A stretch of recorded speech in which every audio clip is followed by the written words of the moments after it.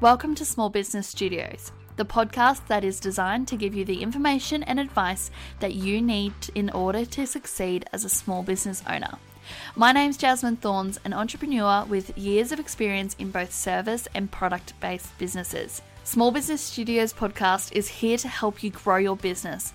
Whether you are just starting out or have been in business for years, Small Business Studios is the perfect resource for you. Each episode is jam-packed with actionable tips and information that you can implement immediately to see success. Join us as we explore the world of small business and help you achieve your goals.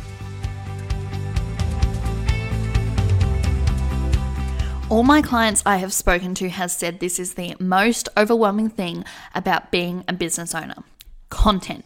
From brainstorming what content you need to create, finding the time to create that content and actually getting it out there, it just becomes such an overwhelming thing.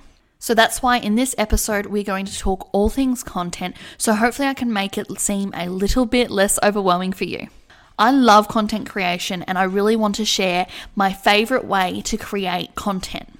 This thing that I'm going to show you today and break down for you actually gives you 16 different pieces of content in no time at all. So let's jump into it. The thing that I want to talk to you today is content pillars and categories. The secret to finding consistent and great content is by using content pillars and categories. Don't worry, I know, let me break it down for you. A content pillar is the main topic or theme that you want your content to revolve around. They're the foundation upon which you build your content strategy. It's great because by having a clear understanding of your content pillars, you can ensure that your content is consistent, focused, and relevant to your target audience.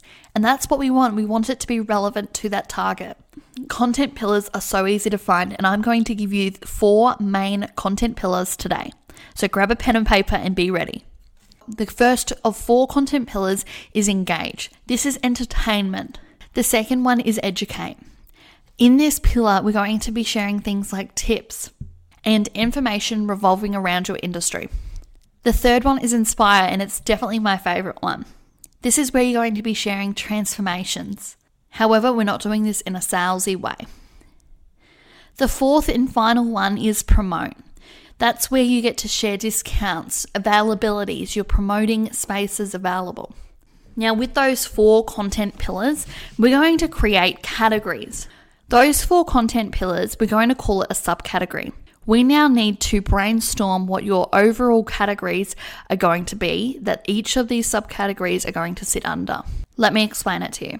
If you were a health and beauty business, you would have content categories like hair, eyebrows, lashes, and facials. Under each of these categories, that's where those pillars will come in. So under hair, we'll have engage, educate, inspire, promote. Under eyebrows, we'll have the same: engage, educate, inspire, promote, and so on until that's all your categories have those subcategories or pillars. Now, let's look at, for example, hair, and think of something for each one of those subcategories or pillars. Engage. So remember, we're talking about hair as our main category. An engaging post about hair could be something entertaining. Maybe there is a trend in the industry that kind of makes you laugh and you want to entertain your audience. That's where that one will come in. Educate. This could be something like educating different types of purple shampoo and which one's best for your hair. By forming that relationship, by educating someone, you're also forming trust. Inspire. You can definitely show a hair transformation. Recently, I saw a local hairdresser inspire me by a transformation. This transformation was incredible. I even showed it to my husband and it made me want to go and get my hair done. So for our inspire pillar, we could do a transformation. And then under our final promote pillar or subcategory, this is where you're going to talk about your availabilities for the next month. This is where you're going to talk about your prices or to encourage people to book in one of your services. That is 4 pieces of content that we have created under hair. Moving on, we do the same with eyebrows, lashes and facials, and making those 4 pieces of content under that from the content pillars. And before you know it, you have 16 different pieces of content in one brainstorming session. Some of these pillars are going to be so much easier to achieve than others. Quite often as businesses, we find it more natural to educate and promote our services than to make entertaining content. And that's okay. It doesn't have to be an equal spread of engaging, educating, inspiring, and promoting. You just need to make sure that you are touching on them every now and then. Knowing what content pillars we need, knowing what content pillars and categories we have is so important going into the creation step. It's no secret that creating high quality content takes so much time and effort. You're already juggling multiple priorities and a busy schedule, and it can be hard to find the time to create content consistently. My biggest suggestion would be to time block. This could be by a few hours each week or a whole day every month, depending on your needs and availability. It is so important to treat content creation as a priority, and you need to schedule it in advance so that you can ensure that you actually are doing it. For myself and my business, my time blocking looks like on a Monday in the afternoon is I spend a couple of hours creating content for the next week. That's right, I'm doing it a week in advance. So I'm still keeping with the current trends, but I'm doing a week in advance. After that, I then record a podcast episode. On Tuesday, I edit and schedule that podcast episode. And then on Thursday, I script out the next week's podcast episode so that when I come back around to Monday, I already have a podcast scripted out. That is a strategy that I've tweaked over the year, and it will be changing in the new year. I'm looking at taking back on YouTube content creation. YouTube is a great way to engage with your audience because they're seeing you in your surroundings.